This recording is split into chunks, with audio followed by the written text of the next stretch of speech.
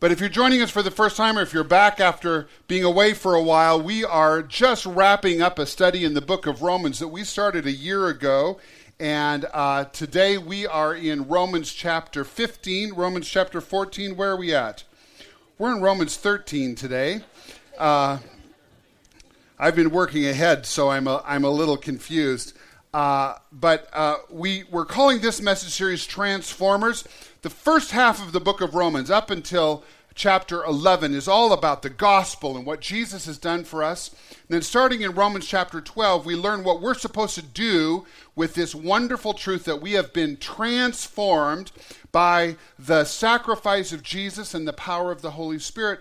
So we're talking about how we become transformers and change things in our world by the power of love. And as you came in, I hope you got one of those bookmarks. Everybody get a bookmark. Grab that, would you, if you still have it with you? And on the back of that bookmark is a phrase that I hope you're remembering. We've been saying it most Sundays. It says, I am transformed by love. Now I transform the world with love. You see that? Are you with me? We are transformers. Okay, say it with me, would you? Transformed by love, transforming the world with love. We are transformers. So that's what we're talking about. And today we're going to be talking about transforming the world with love. Today is all about the law of love. Now, a few years ago on the 4th of July, my in-laws were visiting with Chris and me, and it was the last 4th of July that we did a big event in Belgrade that we called Free Love. How many of you remember Free Love? Okay. It was really a lot of fun, and we just gave away food. We gave away popcorn. Shoni was in charge of the cotton candy machine year after year. We did a big fireworks display, live music. It was a great event that we did as an outreach to our community for many years. And on this particular 4th of July, my in-laws were with us. They had been visiting for about a week, and they helped us work this Free Love event. And we came home well after midnight after cleaning up the River Rock Community Center. How many of you remember cleaning up after that event? Yes, a lot of work. We were exhausted. I think it was about 1 o'clock in the morning when we got home, and Chris and I had a brand new puppy. His name is Sammy. And little Sammy, we had only had him for about 2 weeks. We were working on potty training. You know what it's like to potty train a puppy, okay? And Sammy had become just terrified of the fireworks. Anybody else ever tried to potty train a dog during 4th of July time period? The worst time, you know. So we would take him outside. It was happening, you know, on a daily basis during this time. We'd take him outside, try to get him to go potty, and as soon as a firecracker would go off, he would scurry up into my legs and would want me to hold him and comfort him because he was afraid. And so this had been going on, and we didn't want him to potty in his kennel in the night. We just wanted to go to bed. We're exhausted. We're cranky. And our neighbors right across the street at 1 o'clock in the morning were doing their own pyrotechnics show. And so I grabbed Sammy, and I was trying to get him to go potty, and all of this noise was going on, and I just broke my microphone. There we go.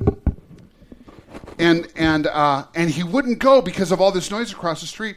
And my mother-in-law was aware that the ordinances in Bozeman are that after midnight you can't shoot off any more fireworks. So my mother-in-law says, Russell, just call the police. Just call the police. Get the police here to shut them down. And I'm like, Judy, I'm not calling the police on my neighbors, right? And she's like, just call the police. Give me my phone. Tito, give me my phone. I'm calling the police. And I'm like, no, don't do that. I said, settle down. I'm going to go across the street and talk to my neighbors and see what will happen. And she's like, just give it to them, Russell. Just tell them they're breaking the law. So I decided to take a little bit different tack, and I went across the street and I said, listen, we've got a new puppy. He won't go potty when the fireworks are going off. Would you give me a 15-minute break? Just shut it down for 15 minutes. Then we'll go to bed. We'll put him in his kennel. You can go back to your fireworks displays. They're like, oh, we don't mind at all. We need more beer anyway. And they're heading back on.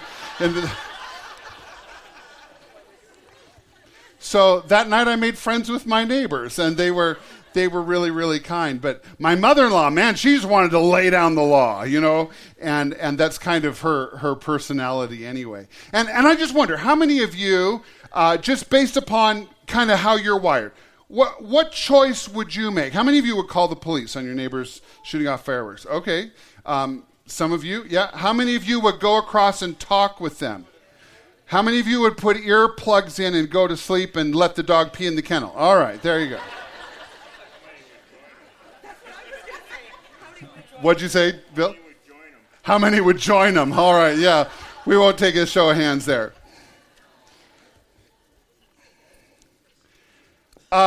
Today, as we work through Romans chapter 13 together, I hope that I will be able to share with you a strategy for addressing situations like this and lots of different situations in your life. And we're going to be talking about a principle that is critical for us to understand, and it's called the law of love. The law of love. So if you've got your Bibles, you might want to turn to Romans 13. Many of the scriptures will be up on the screen today. Some will not, so you might want to have your Bible handy. We also have notes up here on the stage. There's notes back there at the Welcome Center if you haven't gotten any. And I love it if you take notes so that you can remember what you've learned today. So we're going to start. Romans 13, we're going to start reading right at verse 8 if you want to follow along with me. And here's what we read from the Apostle Paul. He says this, "Owe no one anything except to love each other, for the one who loves another has fulfilled the law." What an interesting verse. He goes on to say, "For the commandments, you shall not commit adultery, you shall not murder, you shall not steal, you shall not covet, and any other commandment are summed up in this word, you shall love your neighbor as yourself." Would you turn to your neighbor and say, "You shall love your neighbor as yourself"? Just go ahead and say that. Everything is summed up in this one commandment. You shall love your neighbor as yourself. And then he sums up this paragraph this way. He says, "Love does no wrong to a neighbor. Therefore, love is the fulfilling of the law." And today, I want to start by talking about the law of love and defining it for you. There's two things you need to know about the law of love. The first one is that love is what we owe one another. Love is what we owe one another. Isn't that interesting? Paul starts this whole paragraph by saying, you shouldn't owe debts to anybody, but you should owe a debt of love to people. I think that's fascinating. Who do you think put the first payment out there that we need to repay? What's he talking about? Where's love come from? It comes from God. It's been expressed through Jesus. And we can never repay God for the love that he's given us. We can never repay Jesus for the sacrifice that he made. And so what he's saying is the debt that you have to pay back, you're going to pay back to your neighbor. We owe one another a debt of love. But then secondly, what you need to know is that love fulfills all of God's laws. Love fulfills all of God's laws. It doesn't matter what you read in the Bible, the rules or regulations, all the Old Testament stuff. What Paul is putting out there here is that if you will just love people well, you're going to fulfill all the laws in the scriptures. Loving people well is the sum total of everything that we read in the Bible. Verse 9, if you paid attention, verse 9 is positive, you shall love your neighbor as yourself.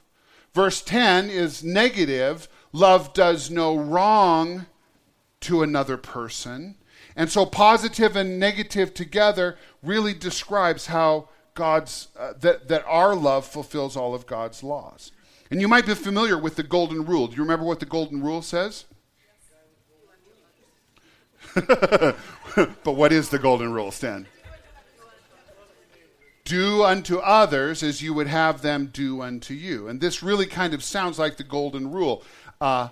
Jesus used the golden rule. Many other cultures in the world talk about the golden rule. But the law of love is what we as Christians are called to live by. Love your neighbor as yourself. Now, the next logical question is, who is my neighbor? Who is my neighbor? And you might remember that in the Gospels, we read about a lawyer coming to Jesus, a lawyer of all people, comes to Jesus, And he wants to know who his neighbor is. Why? Because he wants to know the technicality of the law. He wants to know where the line is drawn. He wants to know who's my neighbor, who isn't my neighbor. If I'm supposed to love my neighbor as myself, how do I define that? And really what he was doing is he was looking for a loophole. And so he came to Jesus and he said, who's my neighbor? And if you remember, Jesus told a story. We call them parables. And when Jesus told these parables, they usually had some sort of a shock value. And if you've got your Bible with you, you might want to turn to Luke chapter 10 and follow along. We're going to start reading at verse 25. This is what we read. A lawyer stood up to put Jesus to the test, saying, "Teacher, what should I do to inherit eternal life?" And Jesus said to this lawyer, "What's written in the law? How do you read it?" And he said, "You shall love the Lord your God with all your heart and all your soul and all your strength and with all your mind, and your neighbor as yourself." And Jesus said, "You've answered correctly. Do this and you will live." But he desired to justify himself. He was looking for a loophole. And so he said to Jesus, "Who's my neighbor?" Now, I'm going to tell this story as Jesus might have told it to 21st century Americans. Whenever Jesus told parables, it always had some sort of a shock value. And Jesus told this parable that we've come to know as the parable of the Good Samaritan. You've probably heard it before. In fact, it was interesting. In the paper, I think it was yesterday or the day before, the Bozeman Daily Chronicle reported about somebody who fell up on the M. He was hiking the M and he fell and he was unconscious. And the Chronicle said 2 good Samaritans came and helped revive him and get help for him on the mountain. And they called him Good Samaritans. But that word has become so normal in our culture that we think a Good Samaritan is just anybody that does something nice. But in Jesus' culture, it was something different. Samaritans were people who lived in another culture that worshiped a different God than the Jews, and Jews hated Samaritans. In fact, they didn't think that good Samaritans existed because Samaritans were evil people. So if Jesus was going to tell this story to us today, he'd probably say something like this. There was a guy traveling from Bozeman to Missoula, and he picked up a hijacker. And the hijacker, he picked up a hitchhiker. Thank you.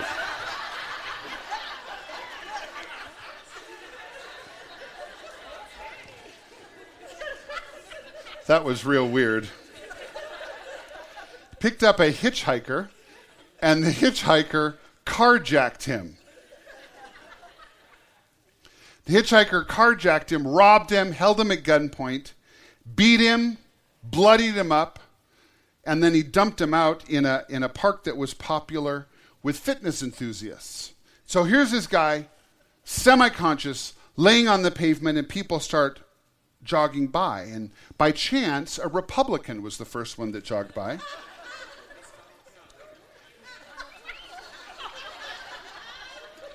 And the Republican saw this beaten and bruised man, and the Republican said to himself, if the government would just lower our taxes, this pathetic man could get a job and better himself.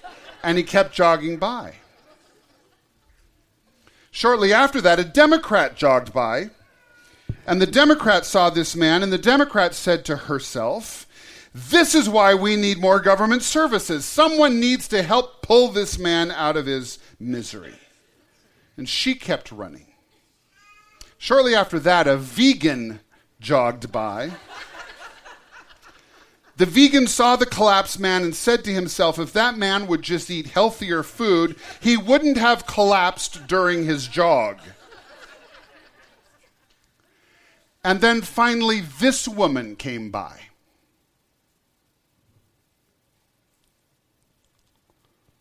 Do you know what this woman did? She stooped down. She helped the man to his feet. She took him to a nearby hotel and paid the bill for 3 days and arranged meals for him.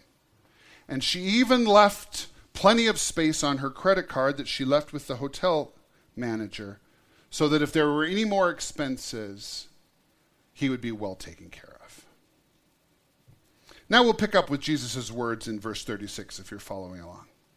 Jesus said this, "Which of these do you think proved to be a neighbor to the man who fell among the robbers?" And the lawyer said, "The one who showed mercy." It's interesting that this man couldn't even say the word Samaritan. He said the one who showed mercy was the neighbor. Couldn't even say the word. And Jesus said to him, "Now you go and do likewise."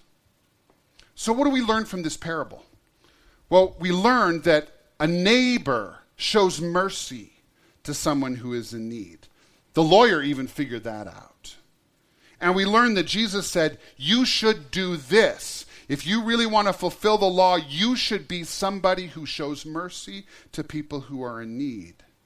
So if you're taking notes this morning, there's a question in your notes, who is my neighbor?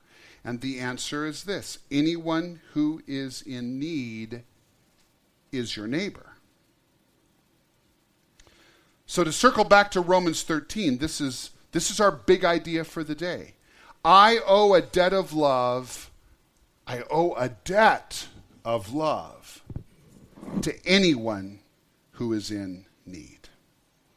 I want you to see a video that will illustrate this principle very beautifully. Take a look at this. In the Gospel of Matthew, Jesus is asked the question, which is the greatest commandment? He answered, love God with all of your heart, and with all of your soul, and with all of your mind. And the second is like it, love your neighbor as yourself. And then again, at the Last Supper, he says the same thing, but with a twist. A new commandment I give to you, that you love one another. Just as I have loved you, you also are to love one another. By this all people will know that you are my disciples. This time, Jesus replaced your neighbor with one another. This new love that Christ commands of us goes much deeper than the Old Testament commandment he was quoting in Matthew. The people we have been commanded to love has expanded beyond our neighborhoods to include, well, everyone. And this includes people who might make this commandment a bit difficult, like that confrontational coworker who just seems impossible to get along with, or your in-laws who've never treated you like a part of the family, or maybe the person you just met, who you don't even know and really need some help. You see, Jesus knew his physical time on earth was nearing an end. So in this new take on the old commandment, Jesus also made another change. The words "as yourself" became "as I have loved you." Wow, that's a tough act to follow. Christ's sacrificial life provides a clear and concrete example of real and true love. And he put this love on display on a daily basis with his disciples. He was patient with them, speaking kindly, and showing great concern for their welfare. He instructed, counseled, and comforted them, prayed with them and for them. He admonished them for wrongdoing, and yet compassionately bore with their failings. And most of all, he gave his life, dying so that they, and we, might live. According to Jesus, this is how others will know that you are one of his followers. Not because you have a shirt or a bumper sticker that says so. Not because we announce it from a stage or a blog or a status update. But because they look at you, at how you live, the things you do and say, and they see Jesus. They see love. Isn't that good? Okay, let's wrap up Romans chapter 13. Let's keep reading in verse 11. Paul says, besides this law of love that we're to live by, you know that the hour has come for you to wake from sleep. For salvation is nearer to us now than when we first believed. The night is far gone, the day is at hand, so let us cast off the works of darkness and put on the armor of light. Let us walk properly as in the daytime, not in orgies and drunkenness, not in sexual immorality and sensuality, not in quarreling and jealousy, but put on the Lord Jesus Christ and make no provision for the flesh to gratify its desires. Now, in this last paragraph of this chapter, we read 4 commands, and I want to quickly summarize these 4 commands for you. The first one is this. Paul says, wake up because Jesus is coming. Wake up. He says, salvation is nearer now than when you first believed. In other words, when you got saved, when you put your faith in Jesus, it was awesome, but now you're closer to the return of Jesus. He's coming soon. And we've been hearing a lot about this on Christian TV, and I don't know if you belong to any of the blogs and stuff that people are writing, but more and more people are saying, listen, we've got to wake up. Jesus is coming soon. And this is what Paul was saying to people 2,000 years ago. It's coming quickly. And as believers, we're called to live in an awareness that Jesus is coming soon. And so he goes on and he says 3 other commands. The first one is this. He says, cast off the works of darkness. Cast off the works of darkness. And if you're taking notes on your note card this morning, what I'd like you to do is go back up to the text that's printed out and circle the words that describe the works of darkness. He says the things we're supposed to get rid of out of our lives are orgies and drunkenness and sexual immorality, sensuality. And if you don't know what the word sensuality means, that just means living for the pleasure of the senses. It can mean a whole lot of things. It just means that my life's focus is on making my body feel good, whatever that might be. I've talked a lot the last 8 months or so about being on Weight Watchers, and Chris and I both have been Weight Watchers members since January. And one of the things I'm learning is that every meal isn't designed for me to just feast to make myself feel good and have pleasure. I'm learning that sometimes I just need to fuel my body, and I'm learning to think about food differently. Food is fuel. And once in a while you have birthday cake, and that's a celebration, but every meal isn't birthday cake, okay? And so I'm learning that everything isn't about my senses to make me happy, and that can apply to any number of things. Quarreling, that's the next one you can circle in that list. Jealousy. These are the works of darkness that Paul says, get rid of these out of your lives. And I think it's really significant that Paul addresses sexual immorality right after he tells us to live by the law of love. Okay? It's really significant. Why? Because, listen to me carefully, sex and love are not the same thing. Okay? And a lot of times we get confused by that. And the voices in our world are saying, if you love somebody, then your sexual behavior doesn't matter. Paul's not saying that. He says, love fulfills the law, but sex and love aren't the same thing. So wake up, Jesus is coming. Cast off the works of darkness. Number 3, wear the proper clothing. Paul tells us to clothe ourselves in the armor of light and clothe yourself in the Lord Jesus Christ. In our text that's up on the middle screen, he says, put on. Literally in the Greek language, he's saying, put on these as clothing. Have you ever thought that maybe Jesus can be the clothing you wear? Okay? That's why I look so good today, as I'm wearing Jesus. I'm just saying that because everybody's making big remarks about me wearing a suit coat. You know, like, I don't know. I'm wearing Jesus. Okay, number 4. Number 4, don't live to gratify your own desires. That's the last thing he says in this chapter. Don't live to gratify your own desires. Listen, he's saying live to meet the needs of your neighbor. The law of love changes what we live for. This morning when we were praying, our prayer team was praying about something very specifically. Somebody in our prayer team prayed this. Listen to me carefully. They said, God, change us so that when we come to church, we're not consumers trying to make a withdrawal. Change is so that we come to church to make a deposit in other people. That's the law of love. We didn't come to gratify our own desires. We came to see whose needs we could meet. That's the law of love.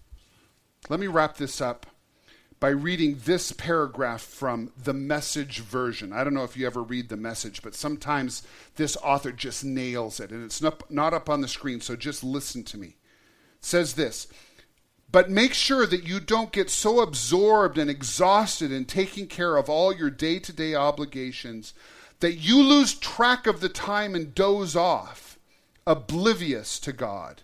The night is about over, dawn is about to break. Be up and awake to what God is doing. God is putting the finishing touches on the salvation work he began when we first believed. We can't afford to waste a minute. We must not squander these precious daylight hours in frivolity and indulgence, in sleeping around and dissipation, in bickering and grabbing everything in sight. Get out of bed and get dressed. Don't loiter and linger, waiting until the very last minute. Dress yourselves in Christ and be up and about. Isn't that great? That's what we're called to do if we're living by the law of love. So now let's connect these last two paragraphs from Romans chapter 13, and let me give you 3 summary statements before we move into a time of prayer ministry. 3 things that we need to remember. First of all, living by the law of love means I'm focused on the needs of others. Living by the law of love means I'm focused on the needs of others. Number 2, living by the law of love means I'm not gratifying my own desires and calling it love. Or if I could even say that in a simpler way, love is not an excuse for sexual sin. And thirdly, living by the law of love means I will transform my world with love. In other words, transformation isn't just for me. If I've been transformed, I become a transformer. Turn to your neighbor and say, you're a transformer. You're a transformer. Now go and transform your world. All right. Would you bow your heads with me this morning? And I want to ask the Lord to do a supernatural work in our hearts this morning. Jesus, many of us in this room have been transformed by salvation, by justification, by redemption, by forgiveness. You've transformed us. And Jesus, today I want to ask you to do a miracle in our lives today. And that miracle is that you will change the way we think so that we will no longer be focused on ourselves, but we will miraculously become focused on the needs of others.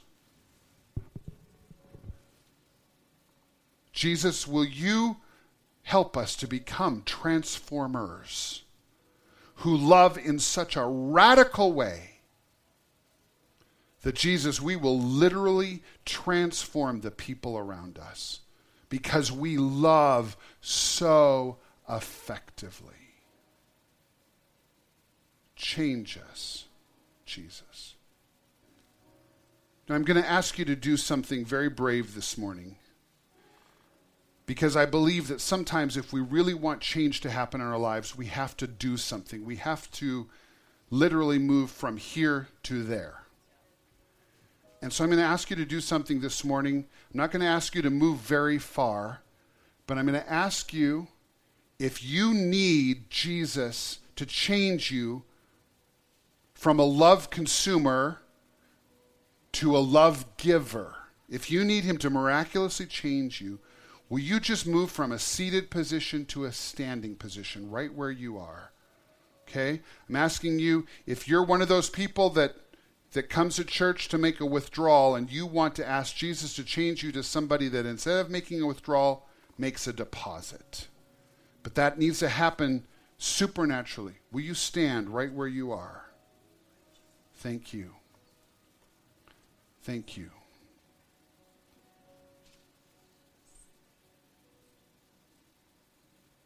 And it's not just about church, it's probably in your workplace. You need to be focused less on yourself and focused on that annoying coworker that's hard to love. If you need to change, maybe you need to stand. That video said maybe it's really loving those in-laws that never really welcome you to in the family. And you've been carrying bitterness towards your in-laws. Maybe you need to stand.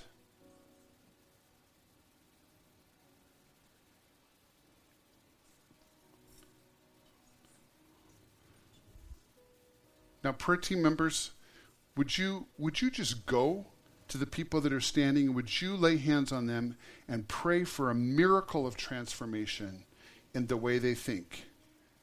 And you might have to move from person to person. You don't have to spend a lot of time, but would you just begin to minister in prayer over them? And the rest of us are going to pray as well. If you're seated, would you just join me in praying for all these people that are standing this morning?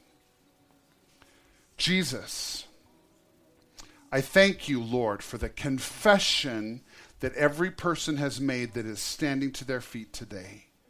And Lord, I pray that their action of standing to their feet today will result in a real miracle that comes when we take steps of faith. I believe that many times, Lord, we have to step out and move out of our comfort zone in order to really see a miracle take place. And I want to pray today, Lord, for every person that made that move today, that you will miraculously change their perspective.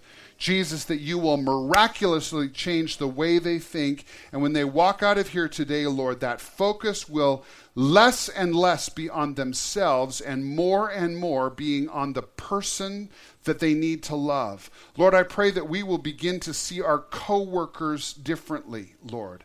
I pray that we will begin to see our family members differently, Lord. I pray that we will begin to see strangers differently, Lord.